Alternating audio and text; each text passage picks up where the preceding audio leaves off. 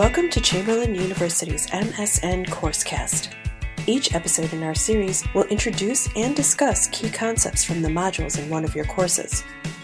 These episodes are intended to enhance your learning when you're on the go, so feel free to listen to them anytime and anywhere.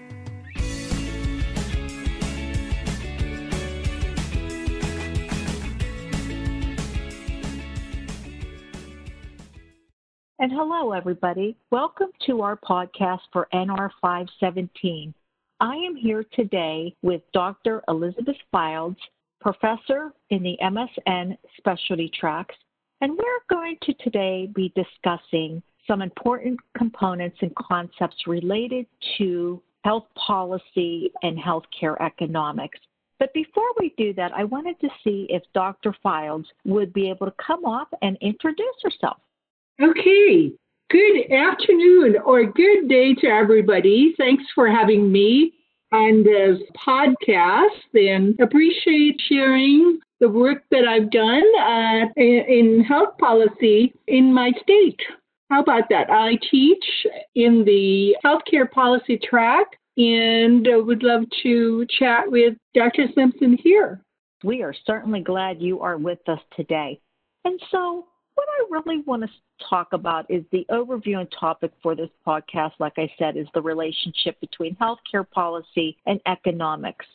So, Dr. Fildes, I wanted to start off and ask, what do we mean when we refer to health policy? I want to quote, I got this from the World Health Organization. So, health policy refers to decisions, plans, and actions that are undertaken to achieve specific healthcare goals within a society. So an explicit health policy can achieve several things. It defines a vision for the future, which in turn helps establish targets and points of reference for the short and medium term. It outlines priorities and expected roles of different groups, and it builds consensus and informs people. So one of the things that I am most proud of is in my involvement in the creation of a comprehensive tobacco control plan for the state of Nevada. So that work was recognized by the governor. The governor appointed me to the Fund for Healthy Nevada. I served there for 8 years working with legislators, working with coalitions, working with lobbyists and interest groups and providers to create a comprehensive plan. And a comprehensive tobacco control plan included lots of health policy, including legislation to prevent smoking in public places. We passed health policies regarding smoke-free restaurants. We had an opportunity to increase tobacco taxes. So all of those things were included in the comprehensive tobacco control plan. So those are just examples of health policies that we were able to pass in the state of Nevada, despite the tobacco lobby being very strong. Thank you, Dr. Fildes. And so when we also think about healthcare economics, similarly, it is used frequently today. But at the root, what does this term refer to? So health economics is a branch of economics concerned with issues related to efficiency, effectiveness, value, and behavior in the production and consumption of health and healthcare. So in broad terms, health economists study the functioning of the healthcare system and the health-affecting behaviors such as smoking. So in terms of economics, how it impacted the policies that we created in Nevada regarding smoke-free restaurants, for example. So the restaurants owners were all up in arms, and they said our revenue is going to go down because my consumers want to smoke while they eat, while they drink, et cetera, et cetera. Well, studies have shown, my wonderful friends from California have given us ammunition to counter that. The research is showing that the revenues in the restaurants in California never decreased. And lo and behold, that's also true in Nevada now. We love our smoke-free restaurants. So anyway, the other side of it, from a consumer standpoint, when we increase tobacco taxes, well, that impacts tobacco users, right? It's going to be more expensive to buy tobacco, and therefore it's very important in issues like this. It's where nurses interested in population health, nurses as advocates need to say, well, yeah, what's the impact of that on my patients? So what's the impact of that policy on the economics, on the bottom line of my patients, right? And so I made sure that when we increased tobacco taxes, it's the same thing that I did in Nevada. I did the same thing in the Philippines. When they increased tobacco taxes in the Philippines, I had an opportunity to speak with the Philippine Secretary of Health, and I said, it's only right that when you increase tobacco taxes, you're increasing government revenue on the backs of the people who are addicted to tobacco. It's morally right and it's ethical that you provide services to help people quit. And so that's what I did in Nevada, started the Nevada Tobacco Users Helpline and helped the Philippine government set up a Philippine Tobacco Users Quit line. So it leads to, it's very important that for nurses, it's very important that we advocate for health policies, but we also need to understand how that policy is going to impact our patients and our population's bottom line, right? Especially these days, the people who are most vulnerable to these policies are the people who have a hard time making both ends meet. And so a lot of my tobacco users who were extremely dependent on tobacco are now being hit with very expensive packs of cigarettes and all that stuff. So advocating, nurses need to understand, so what do I do now to help my patients quit? Are there services to help them quit, given that we increase the prices? Okay. And I think Dr. Simpson, you need to move me on.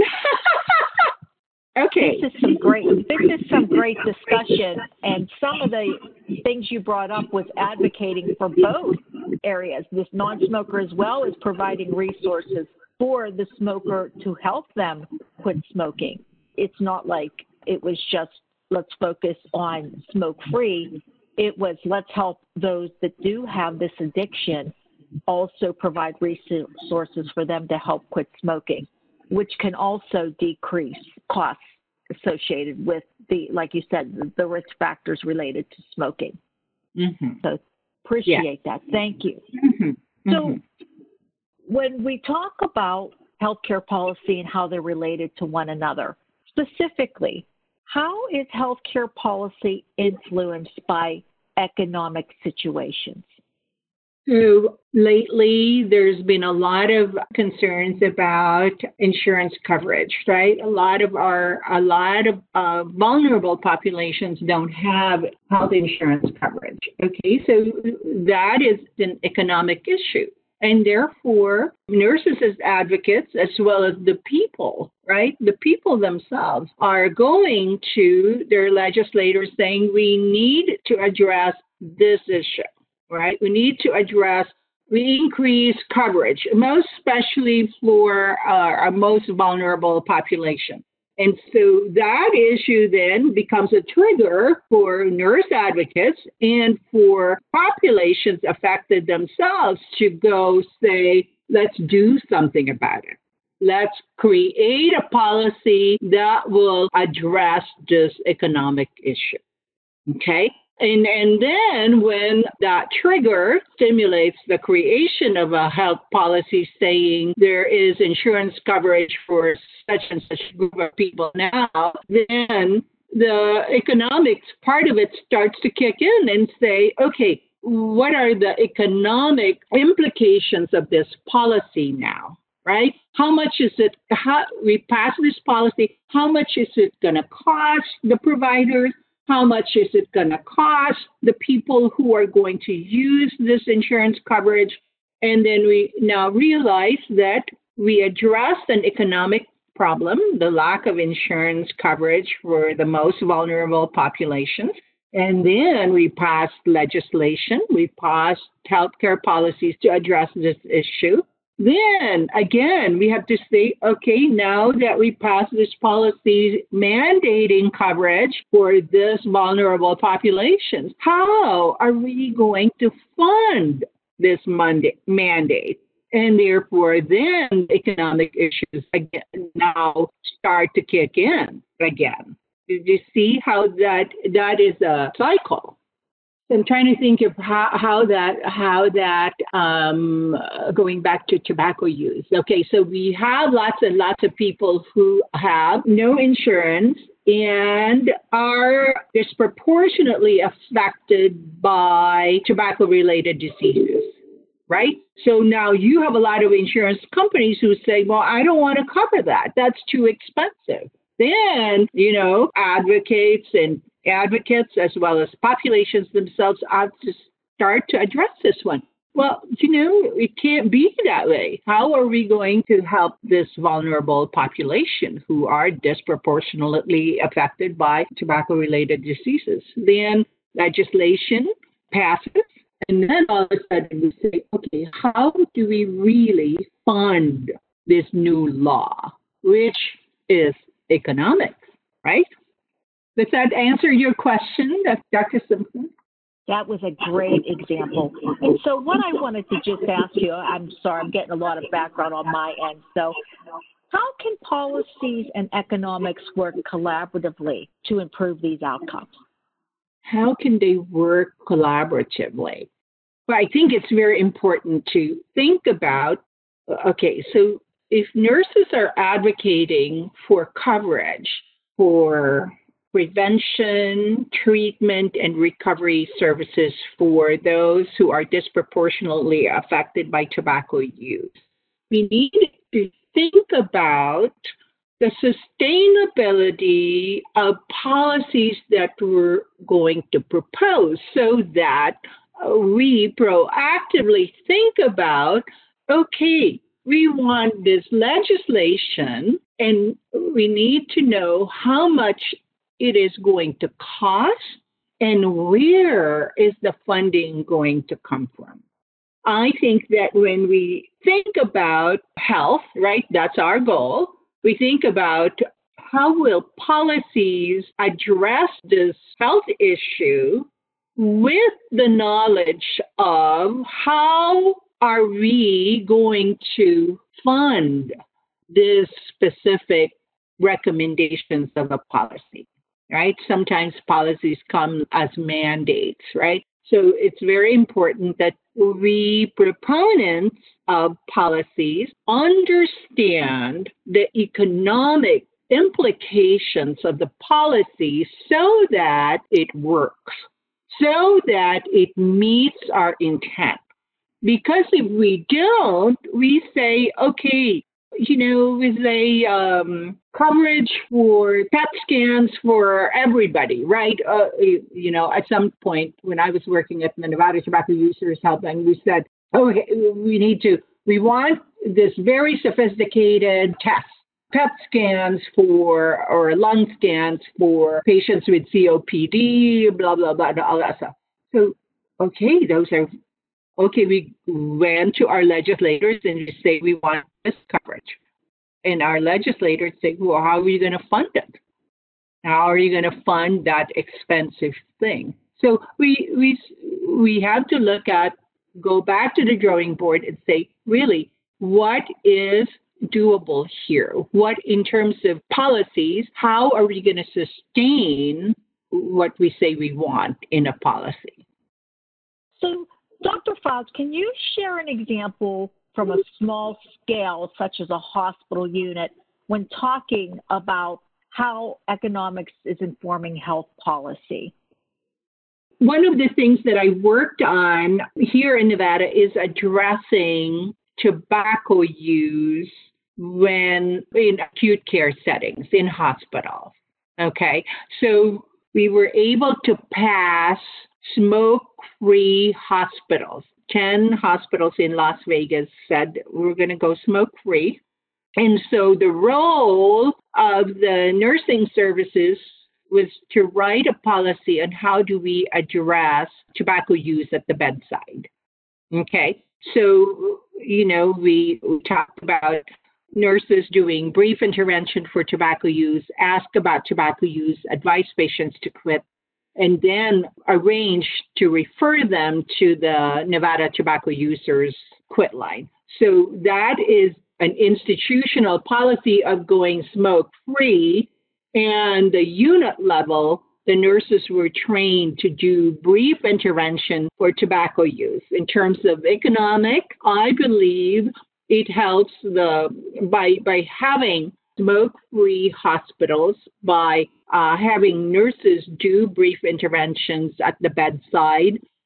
I believe that impacts the bottom line of patients who smoke, right?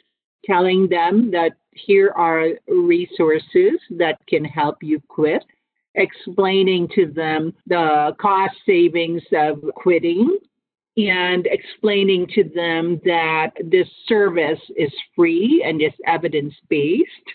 So, and then the fact that, by the way, sharing with their patients that tobacco taxes are also going to increase, helping them, perhaps patients who are concerned about their bottom line, enhancing their motivation to quit. And as a result of patients quitting, the expenses, the economics of dealing with tobacco-related diseases being paid by whatever insurance company they have, most of the time it's Medicaid, the state-funded program. So we shared with Medicaid that for every person, for every tobacco user who quits, the Medicaid stands to save about $40,000 per quitter. That's incentive. So, Dr. Fildes, can I actually just throw an additional question onto this? Because I think it's important when our profession gets involved in healthcare policy and looking at the economics. What is the importance of healthcare teams like nursing profession, physicians, all of like getting their buy-in to when we're talking about making big changes, such as something like this? When we were growing up, smoking was very commonplace in the hospitals. And so you do have a lot of healthcare team members that actually still smoke. And so what's your thoughts on the importance of buy-in and well-education for those team members who may be struggling with like an initiative such as this?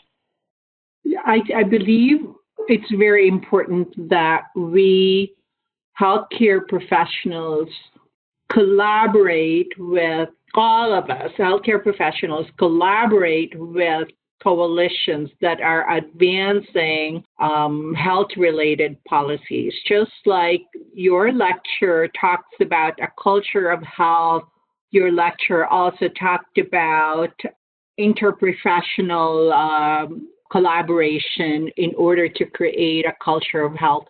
Your lecture also talked about health in all policies. I believe that it takes a village, it takes a culture shift, and therefore to improve the health of populations, improve the health of communities, and improve the health of our nation and of the world. It takes a collaboration, a collective resolve among nurses, physicians, other healthcare professionals, public health groups, and importantly, business owners, right? one of the wonderful examples, one of the wonderful things that have happened with smoke-free restaurants is that the research is showing that the business owners did not lose money with smoke-free restaurants. And so now business owners are joining healthcare professionals, are joining public health organizations, and collectively we have a policy that improves everyone's bottom line, right? It doesn't hurt the restaurant owners. It protects the public. It decreases the burden of tobacco-related diseases in hospitals and in emergency rooms and all that stuff. So, and it also affects the bottom line of the patients themselves. So it's such a, and the kids are protected from secondhand smoke. So here is an example of where a collective resolve among healthcare professionals, hand in hand, working with public health professionals, with the business community in their location, I think that creates a win-win situation. Absolutely agree. And so when you're looking at any type of an initiative, and I know you have spoken in great detail about the very important topic that we continue to strive for, smoking cessation is so important across all populations. And so utilizing that and sharing of your information, I know you started in Nevada and then you've taken it into more of a national. I know you have spoken very publicly in many forums about this very important topic. And so what would you share to any of these students who want to maybe pursue a topic such as you have done with the topic of smoking cessation, and what would be some strategies for them to go about this process? And I've just kind of put this question here at the very end to get involved in these things. Do you have any recommendations? So it's very important for each of us, and I know that's always in our hearts as nurses, to make this whole world a better place.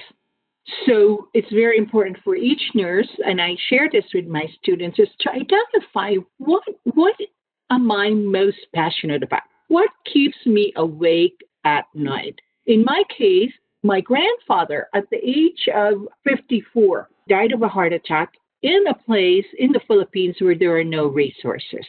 So that kept me. I thought I need to do something about it. So I want to ask each of you to kind of listen deeply and say, what is it that I most care about? Because once you identify that, even if there are obstacles in front of you, you just say, okay, this is just one more thing. But it does not extinguish that fire in you because you are most passionate about that issue. Okay, and so once you identify that, you find ways to find where do I go to make a difference in this specific area.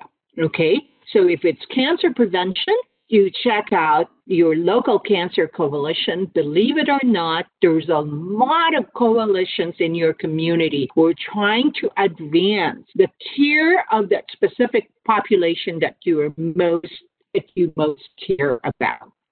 Okay, so go find allies in your community and then use the time that you have in school to learn as much as you can about that specific issue.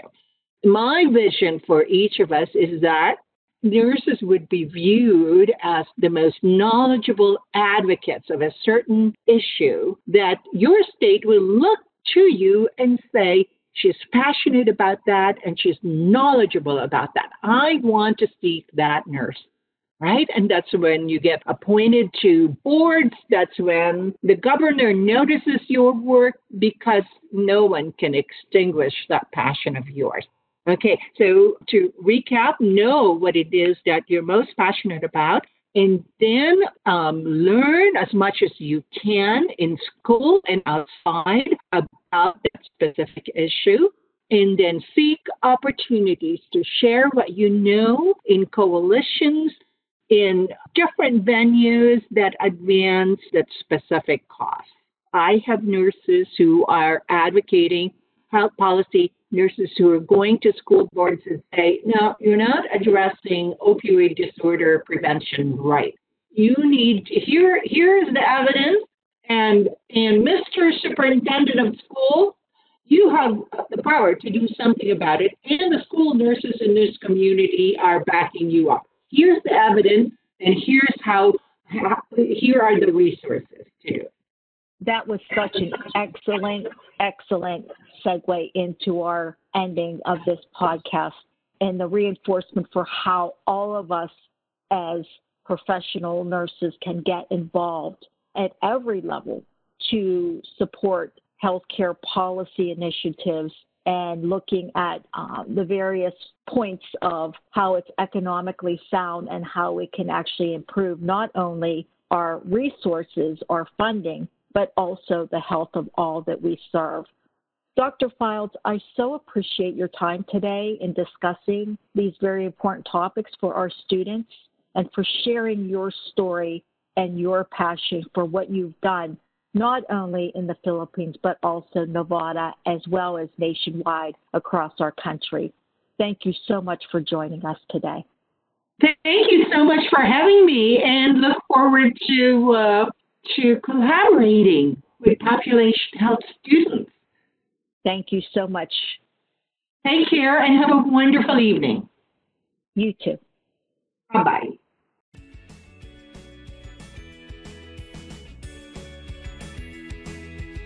Now that you've explored some important concepts related to your modules, if you have not done so already, please turn your attention to the course materials in your online course for additional application and practice of these concepts.